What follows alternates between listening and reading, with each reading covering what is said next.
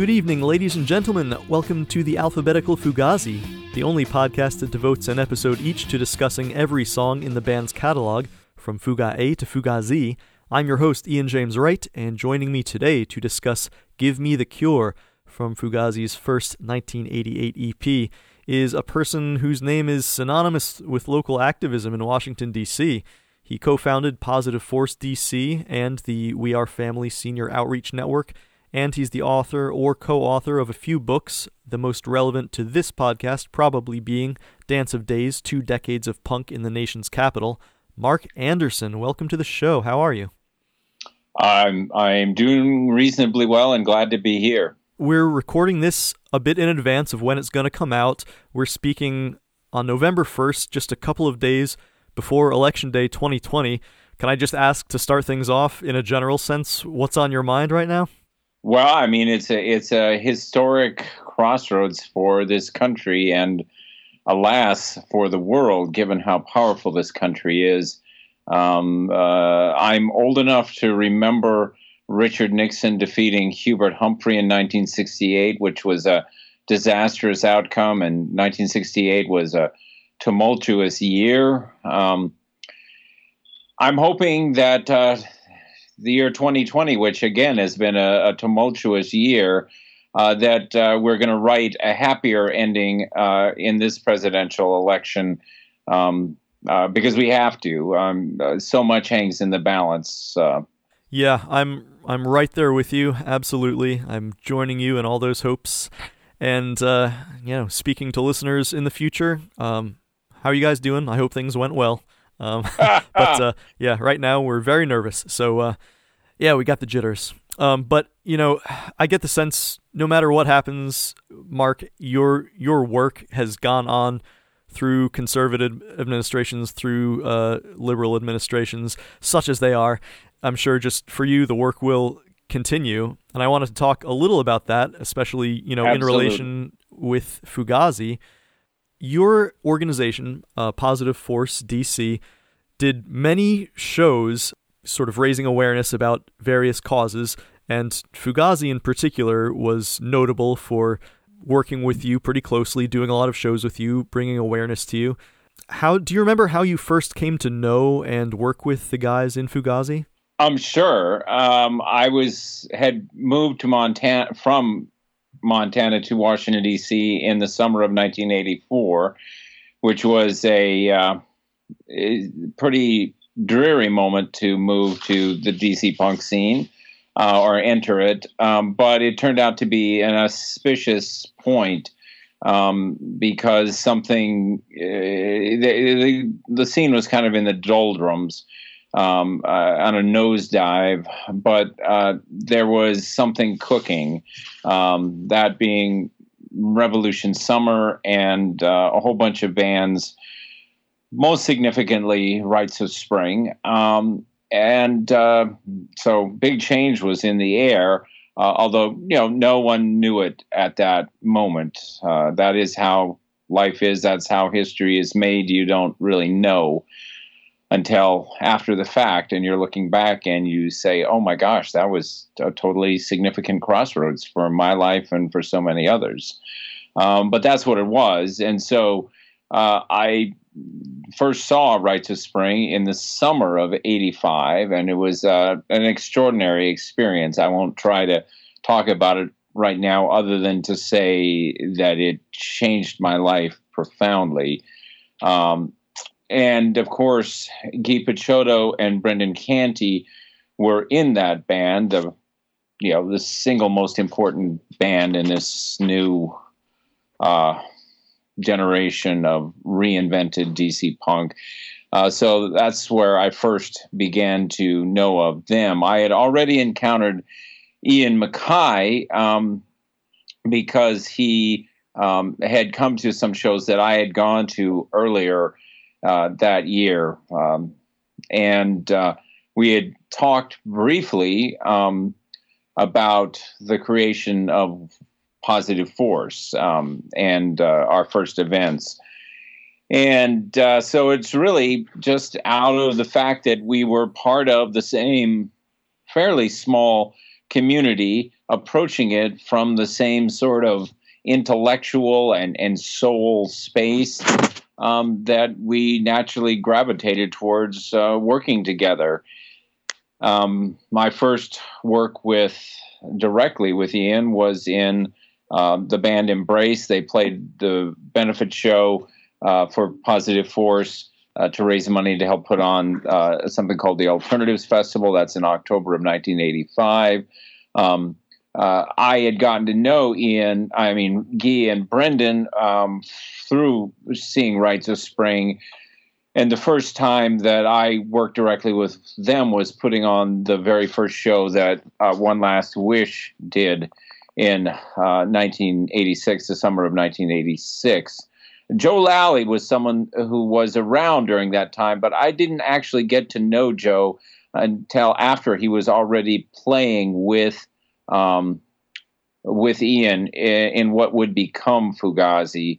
I had seen him. He was around the Beefeater camp, Beefeater being another critically important Revolution summer band. He was a dear friend of the band and kind of, bands of that ilk, underground punk bands don't really have roadies as such, but he was a friend who went with the band and helped move equipment and support the band while they were on tour. And his experience with the band Beefeater revolutionized his life. So again, we're all part of the same relatively small community, struggling for some of the same things and kind of operating on the same wavelength. So through the fact that they were doing musical projects and I was working with, as a volunteer with Positive Force, which of course is not my organization, but an organization that I helped found and that I participated in and still do to this day. They were playing music that had meaning and passion and a connection to what was happening in the world. And so it was only a natural thing that we would work together, me and other people in Positive Force, helping to provide sort of that infrastructure to put on shows that had a meaning to them beyond simple entertainment. Anytime any of these bands played, of course, there was a meaning beyond simple entertainment. But what helped was when you connected with a political group like Positive Force, who was in the same spiritual, artistic place, basically, then you could do so much because you could be raising more awareness with the show. You could be raising money, actually providing fuel for these groups doing important work on the front lines of any number of critical fights for social justice. And so that's how I got to know them and how we became, essentially comrades in the same struggle. Yeah, and I must say, as somebody who went to at least one Positive Force Fugazi show, it's not just the case that you were an activist group who sort of were seizing on this great opportunity of a Fugazi show or punk shows to sort of catch the ear of possible, would-be contributors to various causes. But it's also that, it's giving a gift to people who are at these shows because, Fugazi is a kind of band that really gets people to care about certain things. They make people feel like they want to be involved. And so people could go to their show and get that feeling and then be sort of like, oh, okay, what now? And that feeling sort of dissipates. Or an organization like Positive Force can channel that into something. You guys were there with literature, and you would have, specific action items that people who were interested in this and inspired by Fugazi, as I say, it's sort of a gift to us. So thank you for that. Yeah. Well, it's a gift to myself, first and foremost, in a sense, because number one, I had been inspired to believe in myself and to strive for something broader than kind of the initial context that I grew up in, and kind of in the rural working class of northeastern Montana. I was inspired to become an activist, to become an actual human being with a vision for my life from punk rock music.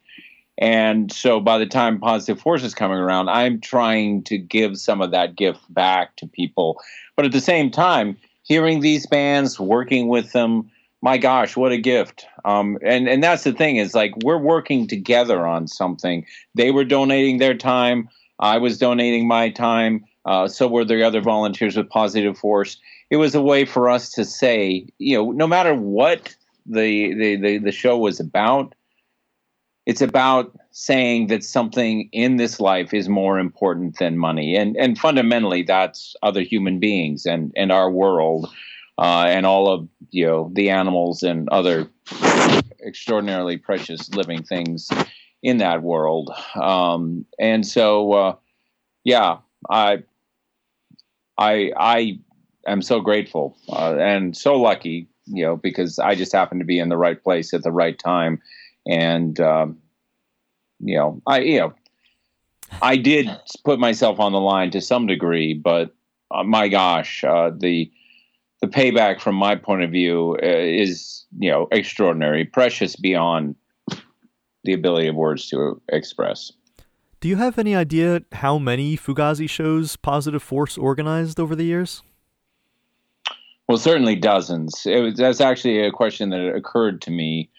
I was trying to figure out how many Fugazi shows I would have seen, and then, a significant portion of those, like 3/4 of those I would have seen, I had at least a hand in organizing. So, I mean, my gosh, it's probably close to 100.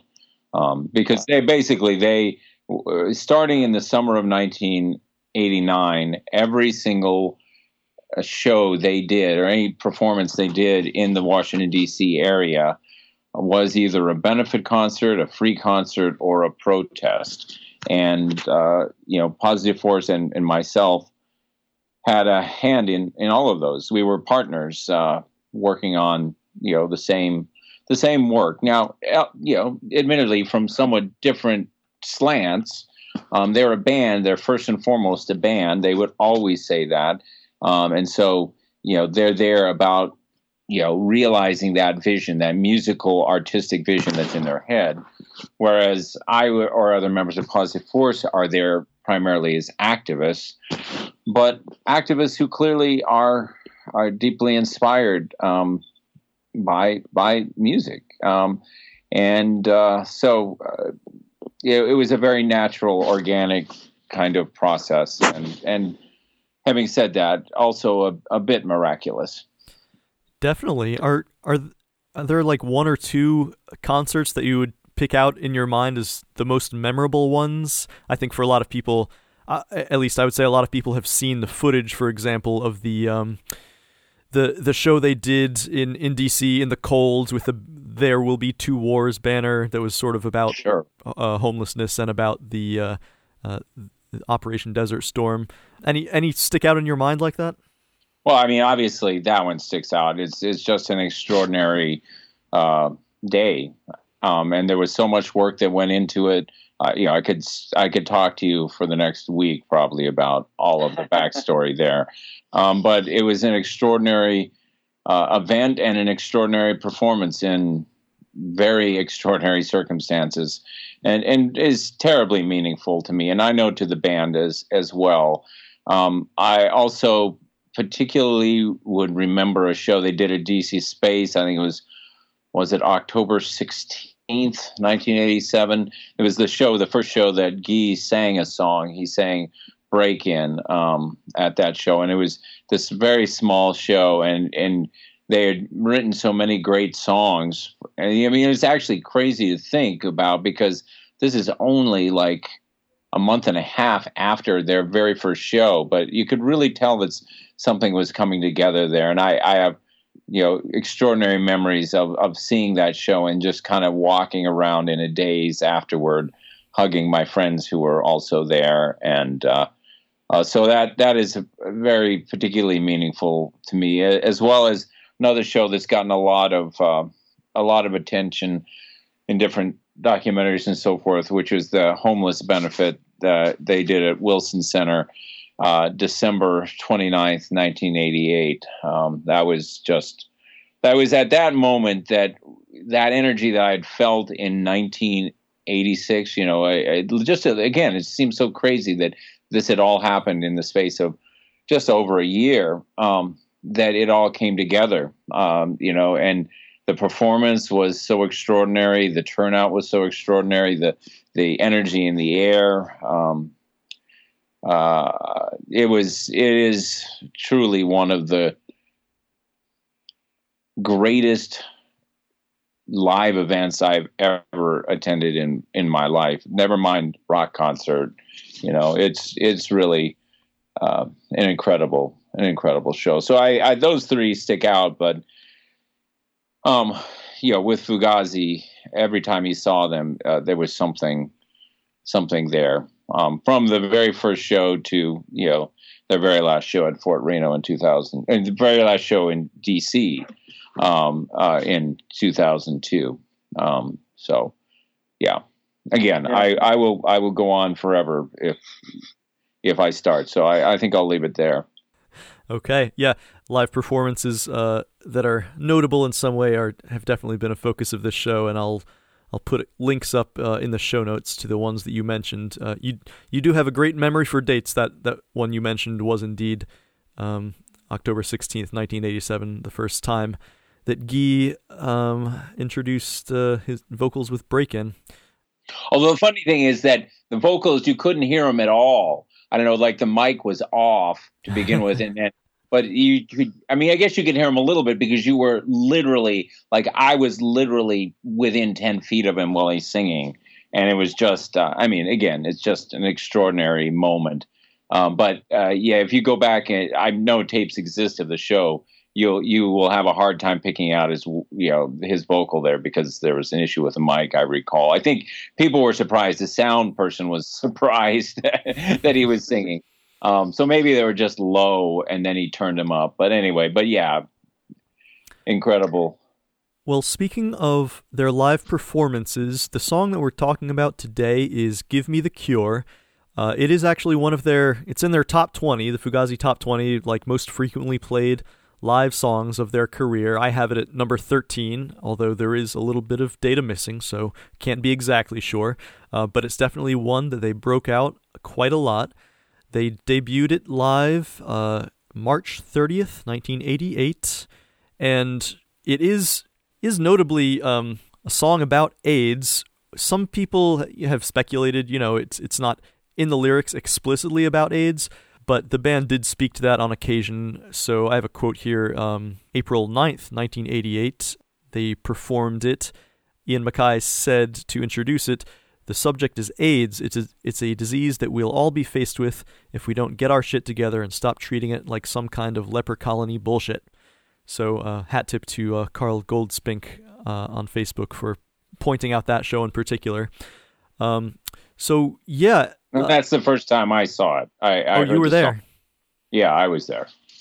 That's fantastic. So Fugazi not only were a band that was, strongly activist, but particularly AIDS was a sort of pet cause for them. They did several benefit shows for, among others, the Whitman Walker Clinic, it was one of the early leaders in the fight against AIDS. They had a special HIV/AIDS expertise. They also did benefits for the Anti-AIDS Political Coalition ACT UP and various other related causes. And it's great to have somebody to talk to like you who was there at that moment when they first started playing this because, so as I've said on the podcast before, the first song that we talked about was 23 Beats Off, which is also about HIV. And, I mentioned I was born in 1982, so I was old enough to, by the end of their career, I was able to, see Fugazi live several times. But at the time when AIDS was sort of panicking America and it was this mysterious and terrifying thing, I was really too young to be cognizant of all that meant and to feel the fear that I'm sure a lot of people felt at the time.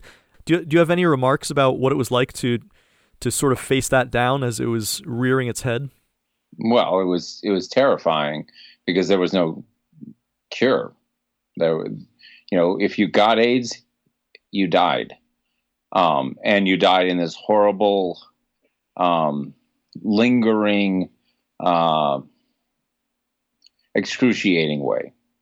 And I think what was most outrageous at that time, again, speaking for myself, but I think also speaking for, to a fair degree for the members of the band who were my friends. I mean, we were working on this stuff together at the time. And you get it in what Ian is saying there, like this leper colony bullshit. It's like if you got AIDS, you were outside of polite society. And that's how it was at that time. It was seen as the gay disease. It was the junkie disease, or you were dirty somehow. And so not only did you have to live with the fact that this disease inevitably was going to kill you in this horrible way, you felt like a leper, like you were ostracized from the world. And literally, the families would turn away from their children over this. And Ronald Reagan and his administration were terrible on this. Again, there was like this moral judgment. You only get AIDS if you're doing something you shouldn't be doing. That was their essentially their judgment, And yes, there clearly, as we began to learn, we began to understand there were risky behaviors that everyone should avoid or take precautions.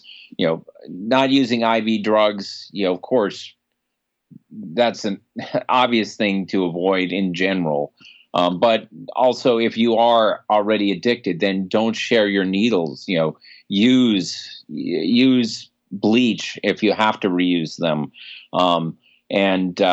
If you're gay, if you're having sex, then you've got to be protected. And ultimately, everybody has to be protected because, of course, one of the terrible things was that it's changed to some degree. There has been a significant change on this level, but so many gay people were in the closet at that time. They were gay or lesbian, or maybe they were bisexual, and they weren't allowing themselves to know the truth of their sexuality, and people didn't know. And so clearly having sex with anyone that wasn't protected could bring you AIDS. And in fact, it could be passed through blood transfusions and all these different ways. There are some parallels to what we're facing right now in the coronavirus COVID-19 pandemic. And then there's some very different aspects to it. But at the time, it was frightening and heart-wrenching, because the first thing that would happen is you would get terribly sick. And the second thing is that you often would be abandoned by the people you thought loved you.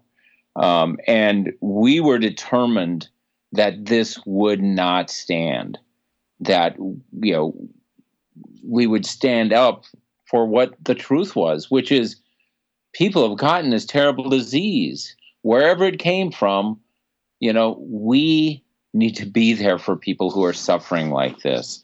And then, we all want to learn. And, eventually things shifted. More was learned about it. You learned how to protect yourself. There were therapeutic measures that could at least delay death and sometimes hold it in suspended animation, to the point now where these drug cocktails can, it's no longer a death sentence. But at the time, it was a death sentence. And, the Reagan administration and its allies bear extraordinary responsibility for the horrible way they handled this. Reagan only got shocked out of his ignorant denialism by Rock Hudson's death. Because Rock Hudson, of course, was a friend of Reagan's from his Hollywood years. And, for people on the outside, Rock Hudson was the epitome of the macho leading man, that every woman wanted and every man wanted to be like. And of course, he was a gay man. And for people around him, they knew that, but most of America didn't. And all of a sudden, when this matinee idol was stricken, and they saw what it did to him, it did touch Reagan, and I think it did help to start changing attitudes. Of course, by that time, tens of thousands are dead or dying. Yeah, to give listeners some context, health officials first became aware of AIDS in 1981, but it seems that, according to my research, Ronald Reagan didn't even mention AIDS in public until January 1986, which is a little shocking. Yeah, there's some... To put it in perspective, he didn't use the word AIDS in public until you were well on the way to losing as many Americans to AIDS as were killed in the Vietnam War. And it's one of the great failures of his administration. And I say that knowing full well that he had many great failures, but this was one that lingers, or at least it should, in terms of the shame it should bring upon his name. Not only that, there's some real shocking audio out there. I bet this is something that you've heard before. Recorded audio from a press conference in 1982 between Reagan's press secretary, Larry Speakes, and members of the media pool. And, they're asking about HIV/AIDS, what the administration's response is, if they're aware of it. And they're basically joking around about it because, it's clear to these people being gay is a punchline. And it's the callousness in, listening to them joke about it is pretty shocking. And over a third of them would die. It's known as gay plague. No, it is. I mean, it's a pretty serious thing that 1 in every 3 people that get this have died, and I wonder if the president is aware of it. I don't have it. Are you? Do you? You don't have it. Well, I'm relieved to hear that, Larry. Do you? Delighted. No, I You don't. didn't answer my question. Well, I just wondered, how do you know? Does the president, in other words, the White House looks on this as a great joke? No, I don't know anything about it, Lester. Does anybody in the White House know about this epidemic, Larry? I don't think so. I don't think there's Nobody been knows. there's been no personal experience here, Lester. No, I mean, I thought you were keeping... I checked thoroughly with Dr. Ruge this morning, and he's had no patients suffered from AIDS or whatever it is. The president doesn't have gay plague. Is that what you're saying, or what? No, didn't say that. Didn't say that. I thought I heard you on the State Department over there. Why didn't you stay over there? Because I love you, Larry. Oh, I see. Well, let's don't put it in those terms, Lester. I retract that. Yeah. So that's really what we're, the atmosphere, even in the late 80s, it's shifted some from earlier, but it's still pretty prevalent. And that was, what I think Guy is trying to make real in the song. Yeah, that is human suffering, Yeah. It's part of the power of art. And something that Fugazi did from time to time is, it can dramatize situations, get people to care about them, even if it's not a situation that they have been in or will be in even. It basically gets you to care about other people. This is part of the power of, great films, great art. It's interesting, I think, also that on the record, this song is followed by the song Suggestion, which kind of does the same thing. It sort of tries to bring a male audience into a female point of view. But yeah, so Give Me the Cure, Guy is sort of dramatizing the point of view of a young person. To me, this speaks particularly to a young person who's suddenly facing death, which is, it's a crazy situation to think about. In the course of a normal life, I think, as you grow old, you just sort of gradually become more and more accustomed to the idea that of your mortality, basically, that someday you'll die. This is a natural thing.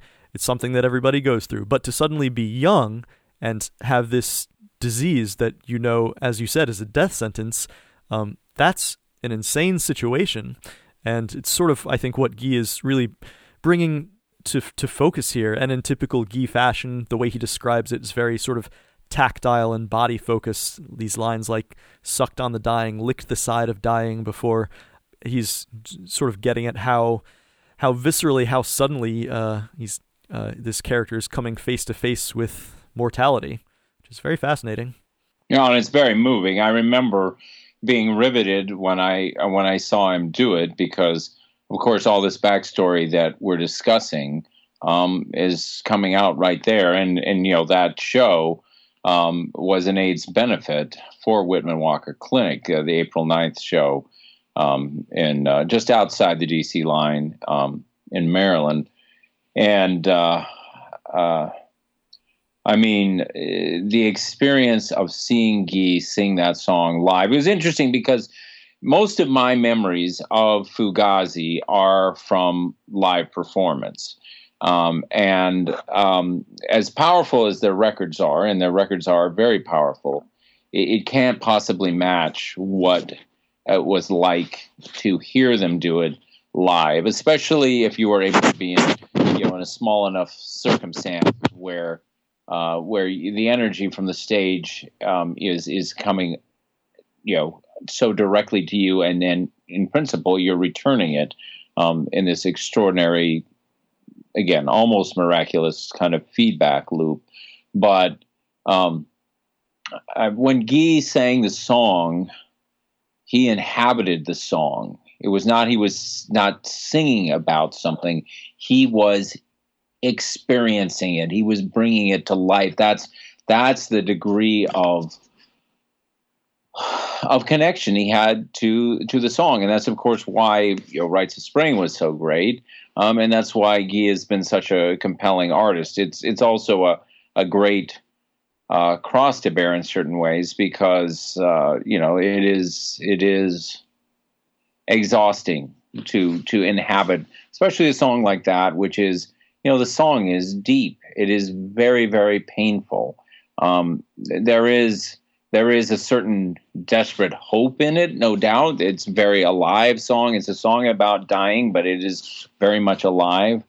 But to be able to bring yourself to a song like that night after night is an act of extraordinary artistic concentration and soul power. I don't know how else to describe it, and certainly from that first time that I saw it to many other times I saw it, it was pretty staggering in its power.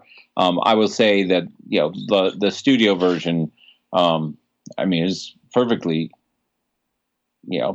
fine, but the if you were lucky enough to be there, and that's really what it was mostly. If you were lucky enough, I was born at the right time. I was in the right place. Happened to come into friendship with these particular folks and work together with them. Then, it really could. You could walk away from a performance like that a changed person, a better person, I would say. That the thing you said, desperate hope. That's such an interesting way to put it. Yeah, you're right. The refrain, "Give me the shot, give me the pill, give me the cure." It's it strikes me that one of the various terrible things about being HIV's positive, having AIDS at that time is, like, you must have known eventually, probably pretty soon, there will be, if not a cure, at least some sort of treatment that will keep me alive, but it will probably be too late for me, based on the progress of the disease and the slowly turning wheels of medical research. It's like, yeah, just knowing that not only are you dying, but that if you just had this disease a few years later, 10 years later, you might not die. And that's absolutely, yeah. No, and it was staggering, the toll that it took. I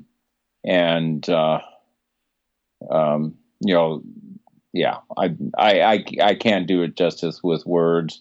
I'm glad that we're spending time on context, because now if someone's HIV positive, it's an inconvenience, for sure. And if you don't do what you must do to prevent the progress of the disease, you will still die from it.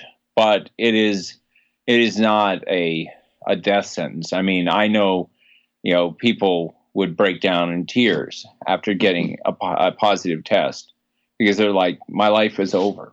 Yeah. And so again, I fear I'm being a broken record here, but the actual agony of fighting such a terrible disease is one thing. But then the ostracization, the banishing of people, making them feel somehow unclean or bad or evil because they have the disease, that's a level of cruelty which, should never exist.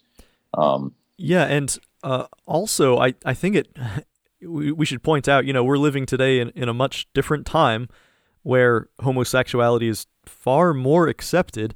But I mean, it's kind of a double whammy at the time, because I mean, a positive AIDS prognosis, not only are you treated like a leper because of the disease, but it outs you as gay, more or less. It was such a strongly gay-associated disease. Apparently, I was doing a little research that presented a problem with, like, public screening efforts.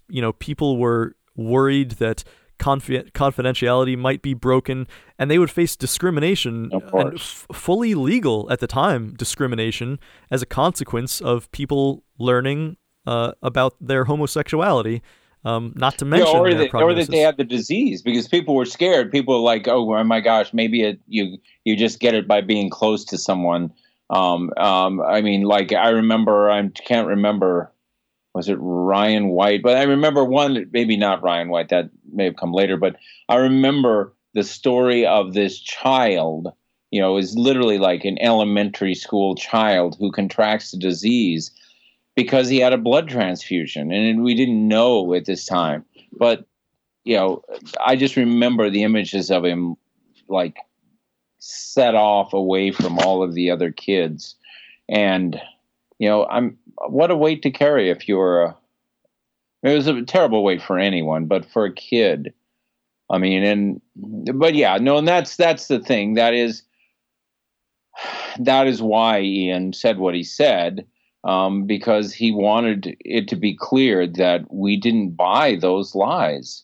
People are people. And if a person is sick and suffering and yes, dying, the proper response is compassion. Doing whatever you can to help them, the medical care and, emotional support, not, judgment. Having said that, I think one of the things I knowing Guy, I would think he would not, he would appreciate that we're giving context here, but he always wanted his songs, which of course he wrote, for him in that moment, they're written about something very personal, very specific, but he also likes to write in a way where it's open to interpretation, where people can take it as something from it that maybe he didn't initially mean. And so at that point in time, Ian is a little bit more like, sort of, this is what the song is about, where Guy is more like, well, it might be about that, but it might be about a lot of things. What do you think it's about? And he's very careful to not allow his songs to be easily pigeonholed, which, of course, is in the Fugazi spirit in general. They don't want to be summed up and, neatly filed away in a box somewhere. They want to challenge people, and they want to challenge themselves, too, and challenge each other, speaking of the folks in the band, because they're all really smart, really passionate, really creative and gifted people. And, that's part of the power of the band, that those four people come together and stay together, and push each other and grow together. So, for anybody who's listening in, listen to the song and find what you find there. I certainly, like, as I said, see parallels to our current moment, because we again are faced with this plague, if you will, and it's killing I mean, hundreds of thousands in our country and millions across the world. And we do not have a cure right now. We have some things you can do to try to stay safe. They've increasingly got therapies that can help slow the progress of the disease or make it less lethal, perhaps, in different people. But my gosh, it is, again, in a situation of desperate hope. We as a society have been kind of trapped in this alternative reality, this twilight zone, for much of a year now. And part of that is because the reality is that this disease is a terrible new innovation that we have not yet figured out how to fight, at least in definitive ways. Part of it is the utter and utterly reprehensible, incompetent, and outright deceitful, shameful behavior of our leaders. And I will say that, I have some pretty harsh words for Ronald Reagan around AIDS, as well as many other issues. But the failure, the epic, blind, arrogant, intentionally unhelpful behavior of Donald Trump is on a whole nother level. I mean, the failure that he has shown in this moment is arguably the single most egregious failure of leadership by any American president ever. And I say that knowing my history and, knowing, for example, George W. Bush with a catastrophic error of invading Iraq, or, we can go down the line of different, things that, presidents did. Obviously, Nixon got himself, he would have been impeached, but he resigned first. But, what we're seeing right now is of a different caliber altogether, and beyond my ability to express forcefully enough in words. And so, part of the cure, quite frankly, is at this specific moment is the change in leadership. It just has to happen, and it will happen. I have no doubt. Whether it happens in 3 days or, 30 years, I don't know. But America is at a historic turning point. Either we're going to go forward into the future, and I would say a better future, where America's promise is more fully realized, of liberty and justice for all, those simple words that most of us grew up saying over and over again, but, are ultimately a revolutionary calling. Either we're going to move towards realizing those words, or we're going to build ourselves a prison camp and call it a country. And I think Trump is more than willing to build a prison camp. That may sound, over the top. The man is a would-be dictator. That is the only way you can understand how he's approached this office. And he must be defeated. He will be. I have no doubt, because I believe not just in the American people, but the power of people in general to overturn oppression.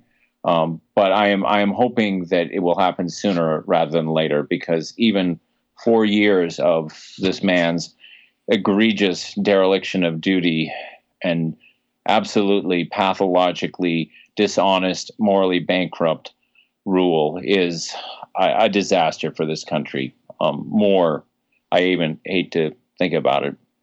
That's consider me co-signed on everything you said. Great to hear some eloquent takedowns of Donald Trump's complete failure, and completely predictable in my view. Although, as you say, in this particular case, it's almost unbelievable that he would fail like this. I don't personally see what is to be gained by this seemingly willful turning away from the facts in this case. But logic fails me.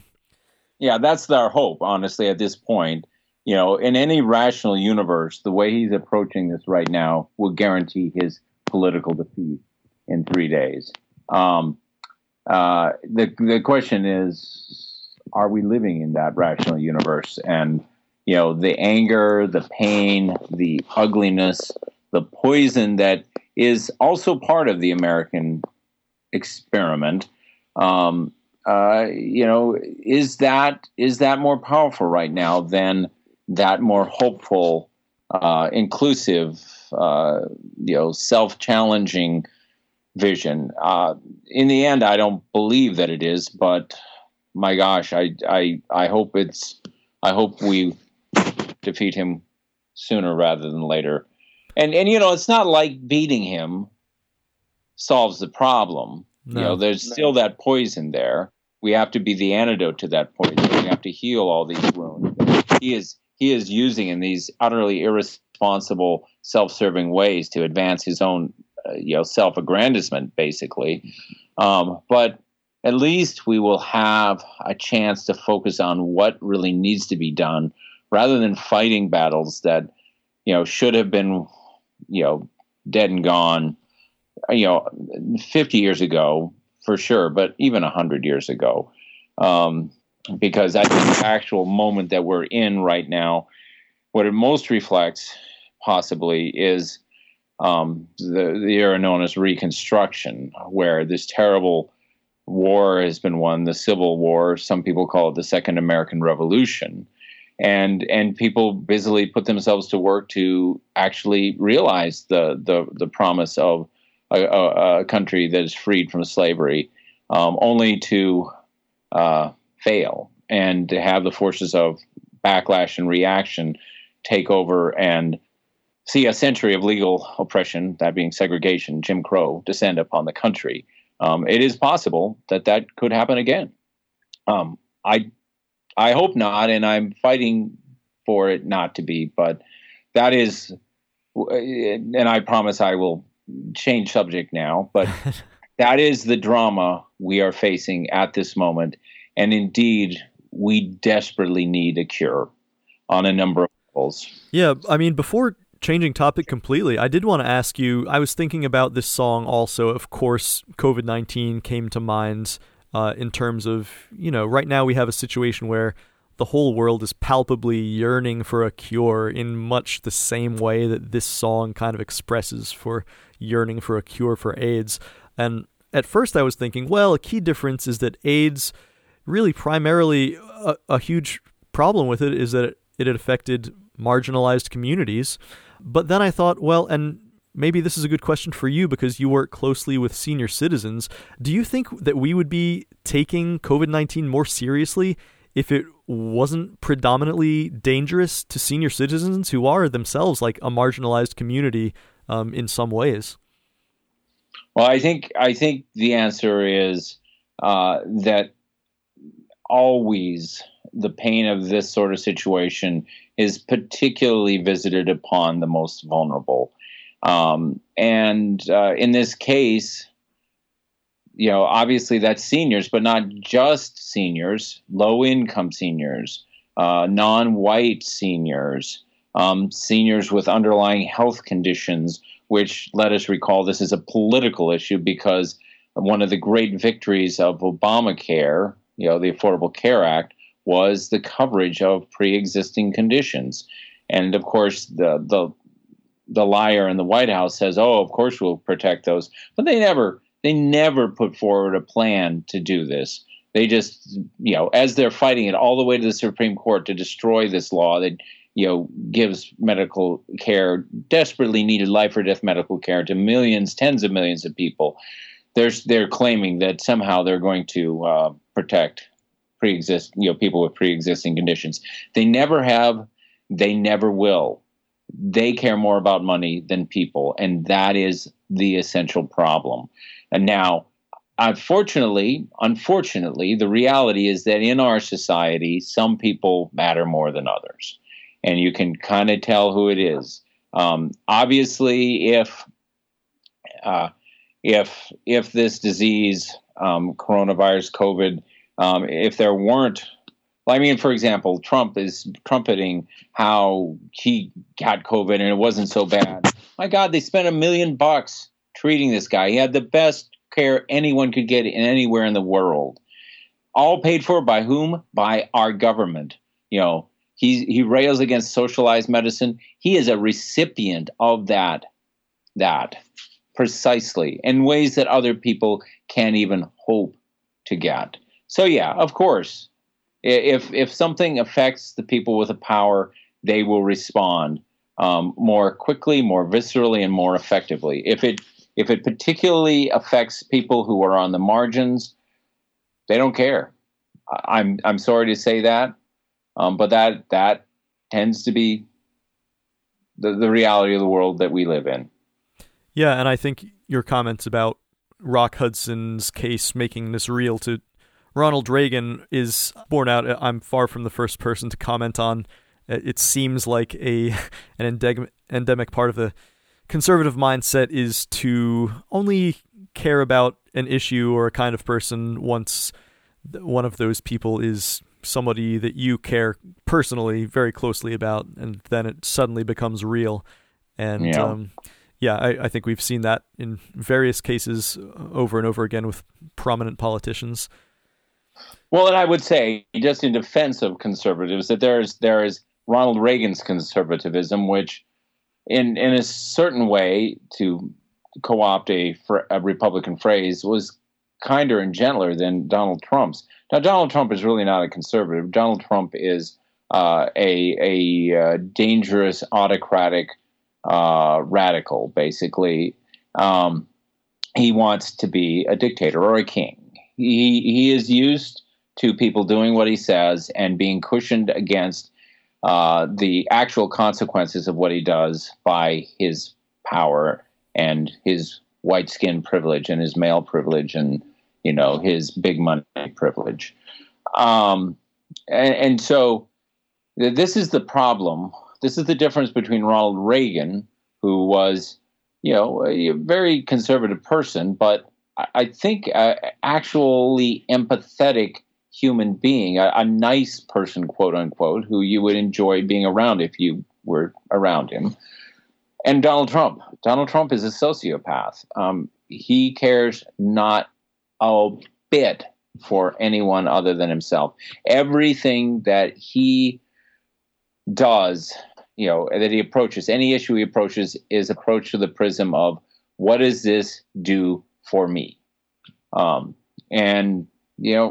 He's clearly made a calculation that his current approach, which is just to outright lie and deny reality, is more effective for him personally and possibly getting him to re-election. Because make no mistake, if he is reelected, in large part it will be because he lies so much and his allies are so effective at suppressing the votes. So there are plenty of conservatives who I am even conservative in certain ways. I want to conserve the world, that's conservative. I'd rather not just trash it all, because once the world's wrecked, then where do we live? That seems like something worth conserving. I think one of the hopeful things is that there are people who are conservatives who are opposing Trump because they understand that he is not their friend. Not enough. Most of them seem to have sold out their soul for power. Another Supreme Court seat. Conservative judge is on the Federal Court of Appeals and so forth. But I do think, again, to not fall into what Trump does, I want to humanize and not demonize categories of people because, partly where I'm from, it's a conservative place in many ways, but, Sheridan County, Montana, but it is also a compassionate place in many ways. We might agree or disagree, but still look out for each other. And that's a vision that I believe in. And of course, that's the essence of We Are Family, the outreach and advocacy group that I work for, and that my wife co-directs and helped to co-found 16 years ago, serving these exact population that's being decimated by the coronavirus, low-income, non-white seniors. Just to comment on a couple of things, just to make sure I do before we wrap up talking about the Fugazi, song. the mighty Fugazi. Yeah, well, to just shout out a couple of the components of the actual recording that I think are worth noting. Of course, it's early Fugazi. I think it's before Fugazi really got a sense of who they were in the recording studio. Really, probably before Don Zientara really came into his own as an engineer. So they're all still finding themselves, but they still managed to do interesting things. I think in the beginning of this song, Ian's very gentle guitar, it almost sounds like finger picking, and he sort of introduces the song in a very gentle way, and it's nice, I think, how the delayed entry of Joe's sort of slinky bass line is really nice. I like songs that do that, where at least one component sort of waits a while to come in, so you can feel the difference between what it sounds like with that component and without it. One thing I think is notable is I was listening to some live recordings of Give Me the Cure. There are a couple of small differences. One of them that jumps out to me is the line, "I don't need a reason," is often emphasized in some way when Fugazi does it live. They'll say something like, "Guess what? I don't need a fucking reason." That sort of thing. Just to give that line a little more bite. That's not done on the record, although in a way it is, because the beat sort of drops out, the drums and the bass cease at that point to give that line a little bit more emphasis. So maybe it's a hint that to them it means something a little particularly weighty, which I guess in the context of this is don't waste time looking for reasons for whatever has happened or why I have this disease, what behaviors I've engaged in that have brought me to this point. Let's focus on the important thing, which is the titular cure. Yeah. Well, I think that part of what that's referring to or nodding to is the judgment on people, because, I think the great power of the song is it brings you into that agony of what AIDS meant, in a small way, but it's still a significant way. And you hear that person who is caught in this life and death struggle, because that's exactly what it was at that time, trying to cut through the ways that society at large is trying to minimize or compartmentalize what's happening here.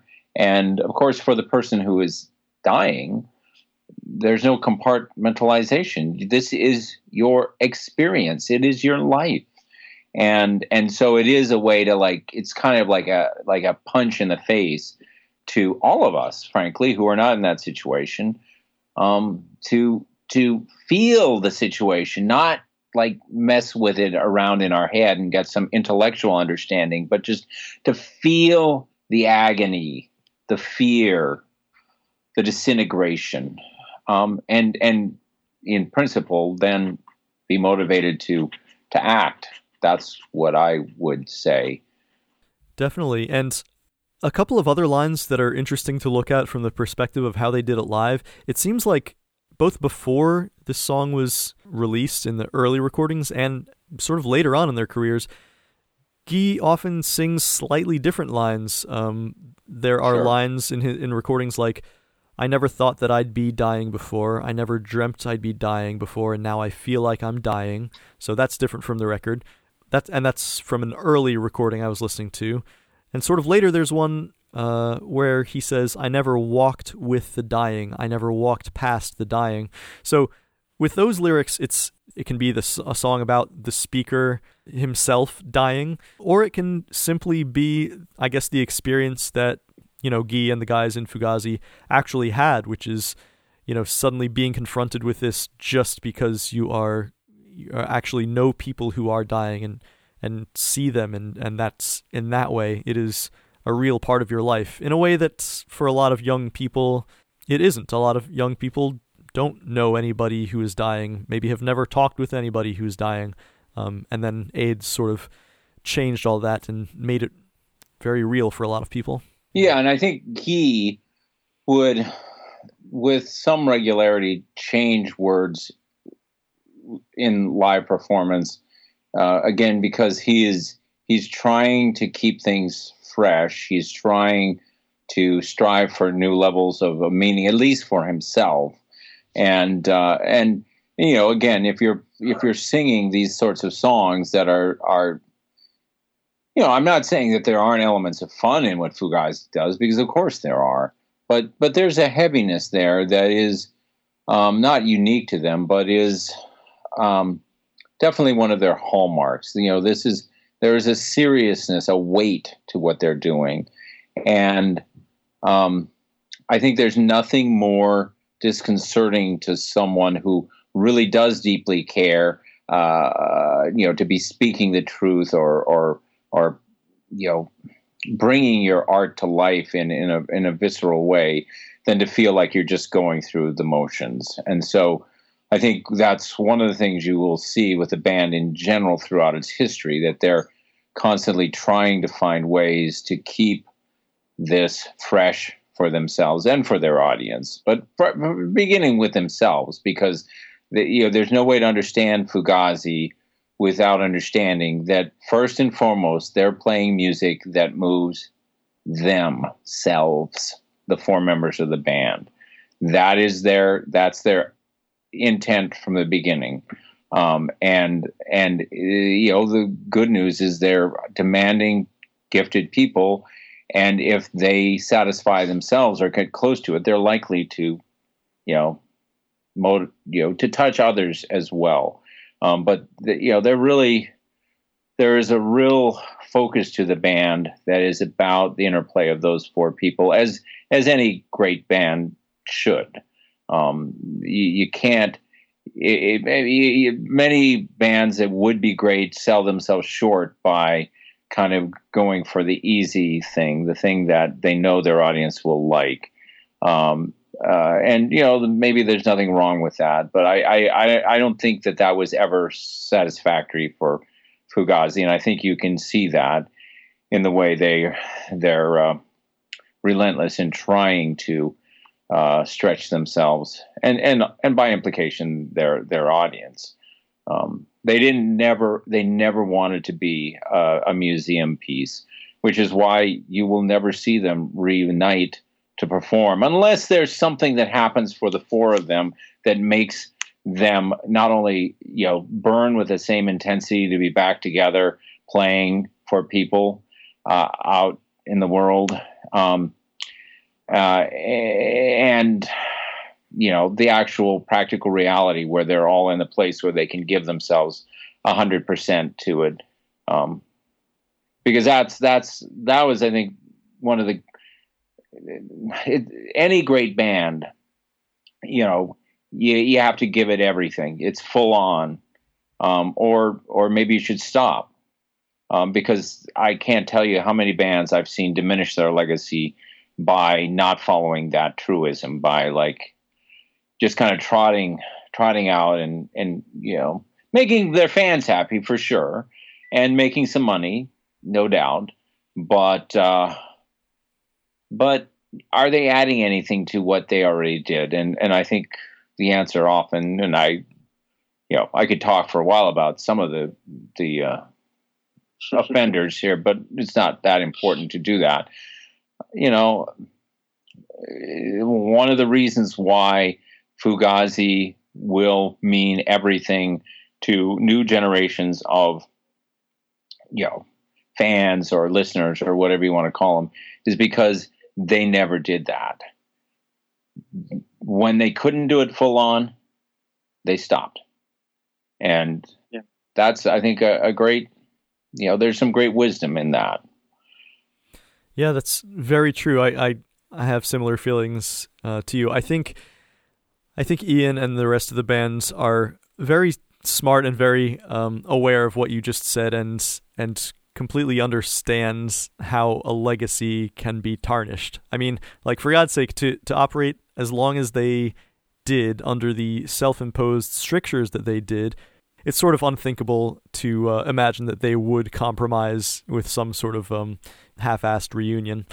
So I think that's pretty clear. Yeah, definitely. Yeah, I mean, they've never closed the door to it, and for a good reason, which is they don't let anybody tell them what they can or can't do. Right. It's about what the four of them want to do, what feels right to them. And so if one person doesn't feel right about it, it's not going to happen. That being said, that means it's unlikely that it will ever happen. I mean, now it's a little more likely could be a little more likely to happen for people who care about this, because Guy and everyone but Guy are in DC again. For a time, that was not the case. Mm-hmm. Joe was in Italy, and Guy was in Brooklyn. And of course, Ian and first Joe was playing with Brendan in Mesthetics, and now Joe is playing with Ian again in Kuriki. So, there's definitely, there's no ill will that keeps them from doing that. And quite frankly, I wouldn't doubt that they sometimes get together and play together just because they like to, but that's for them, and, right. And not for the world, because if you don't take care of that internal thing, you don't have something really good to offer the world either, I would say. So anyway, and I will say, I was feeling bad a little bit about going off so much about the current political situation. But I can guarantee you that every member of Fugazi feels, if not exactly the same as me, the same general outrage about what's going on, and a desire to see America turn a page from the ugly shit show of the last 4 years. So it is, in fact, something that's on all of their minds and hearts. I know, because I know all these people. We're still friends. We're still in touch. And, and they're still doing stuff. I mean, literally, Ian and Joe, along with Amy Farina, of course, in Kuriki, just did a benefit concert with Positive Force right before the lockdown happened back on February 22nd at St. Stephen's, raising money for Thrive DC, this great group that serves hungry people and tries to give homeless folks a path back to stability and genuine human community, to bring them back into the family, if you will. So the struggle continues. The fact that Fugazi is not playing doesn't prevent them from still acting out of that same spirit. Here. Let's hope there will be more shows like that to come in due course, and as soon as we get this thing figured out. So as we start to wrap things up, something that we do on this podcast usually is ratings. Do you like me? Do you like me? Do you like me? Where we try to figure out, in the grand context of the Fugazi catalog, how we feel about a particular song. So I'll ask you, Mark, if you're so inclined, a scale of 1 star to 5 stars, what do you think about Give Me the Cure? How much do you like it as a Fugazi song in the context of things? I mean, I would say it's a 5. I mean, and there are quite a number of Fugazi songs I would place at a 5-star level. Not all of them, for sure. But Give Me the Cure, again, my experience of it, both on record, but particularly live, it's absolutely on target. And the power of the song is immense. It is, you in one sense you look at it and it's like very simple. I remember as I was thinking about this before, and it's like, give me the shot, give me the cure, give me the pill, give me the cure. It's like, well, it's very, very simple in that sense, but it does it have to be fancy? It is cutting right to the heart of the thing. And the same thing with the poetic imagery, walking with the dying, lick the side of dying, and, all of these things. It is a song that, if you allow it to, can change your life for the better. I'm sure that that is a heavy weight for any band to carry, a high target to aim for any artist. But of course, isn't that why so many people love Fugazi, loved them then and still love them now? I mean, it's hysterical for me to think about it, that it is actually, the band was together a long time, like over 15 years, and undiminished in their power in so many ways. The context changed around them, so definitely things meant a little bit differently at certain points, and we could talk a long time about what's more moving to us or less moving, but I don't think you can question that the intensity, the heart, the fierce burning intelligence, or compassion that drove the band ever flagged. Having said that, and that seemed like such a long time. I remember at the time thinking, my God, there'll be a time when this is done. Fugazi is over. And it, especially in the context of DC, where bands, so a couple of the most important bands to come out of DC didn't last more than like 6 months, like Embrace, One Last Wish. My God, Fugazi lived and breathed undiminished for 15 years plus. That's such an accomplishment. Hard to but ask now for more, really. It's over. It's more than that since they last played a show. Yeah. And time has certainly moved on, but I think why people still care is because there is this sense that they were striving for something beyond the typical. And it is a window into, I hope, the struggles each of us have and our willingness or lack thereof to challenge ourselves to rise towards the best that we can be, whatever level, it may be just as a person, maybe as a creative force, or maybe as a parent, or whatever we're doing. But that when I hear a song like Give Me the Cure, it helps me believe in a better world that can be, and a better person that I can be. And, obviously that's why I dedicated so much of myself to the collaboration with them during those many years. But it's also why it still carries me at different points, because everything that was done, all the songs that were written, all the shows that were played, all the interviews that were done, it still matters. It's still as real as it ever was. And Fugazi, in my experience, always made it real. Very true. Yeah. I think for me, there's like so much truth in what you said. I think from my point of view, I'd say Give Me the Cure is like a 4-star. It's not one of my most absolute favorites, but the power of the song is so much more than what's on the record. As you say, like not only as a live song, where they really put so much into it. I mean, all of them, but particularly Guy, in his, some of his trademark, passionate, dramatic performances.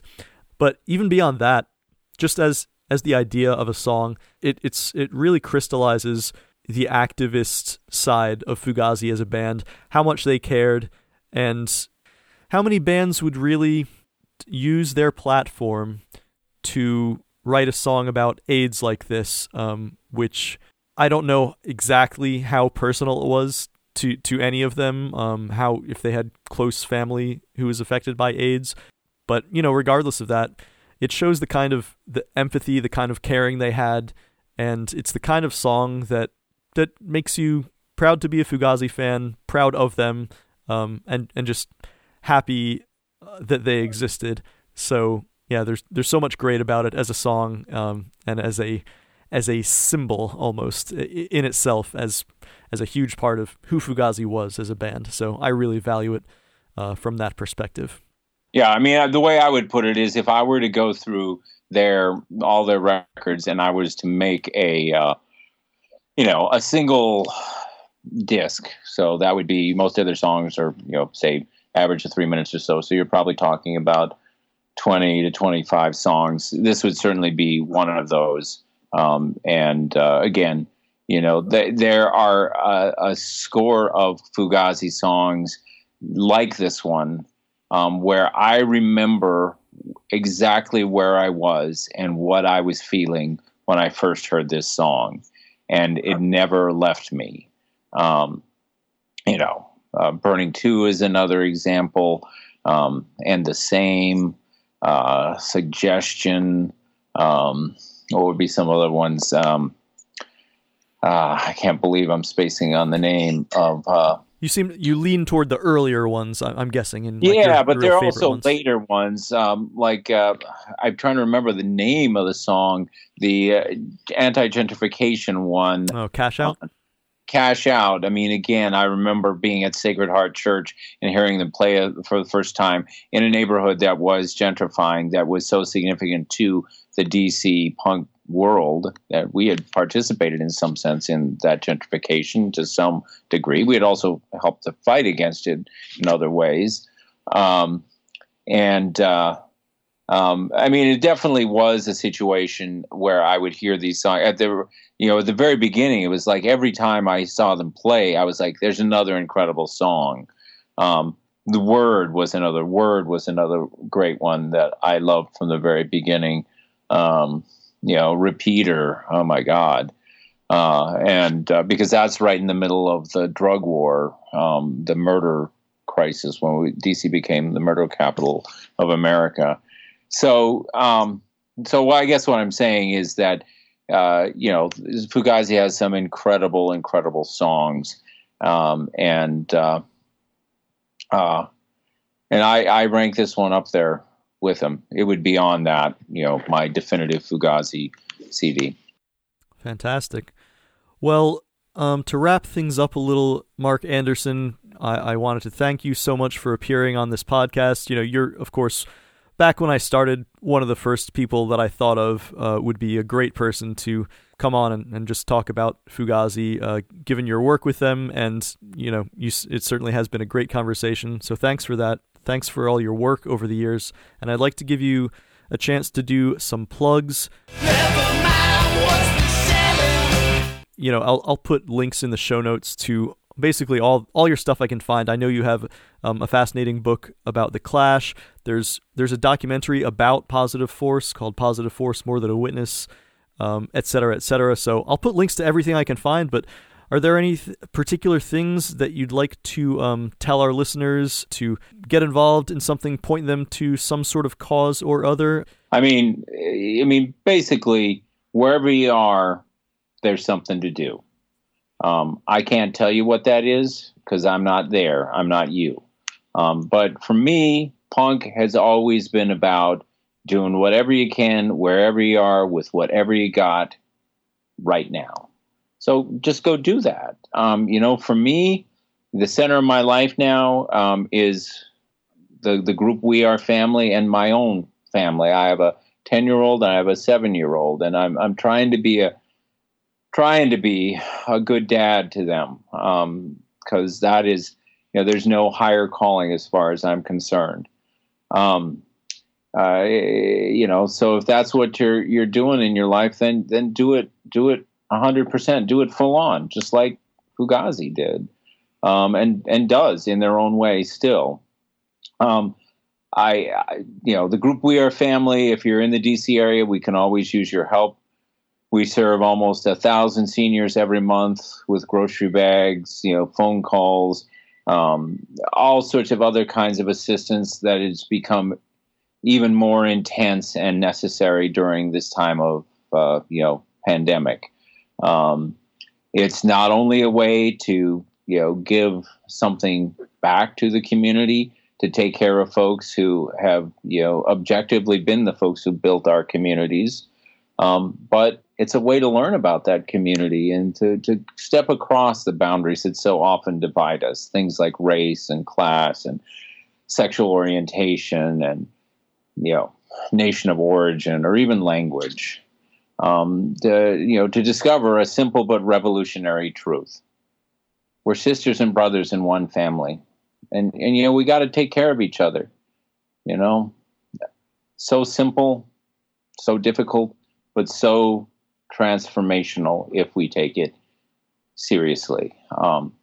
We got everything we need to take care of each other. All that's left is for us to have the heart to go make it happen.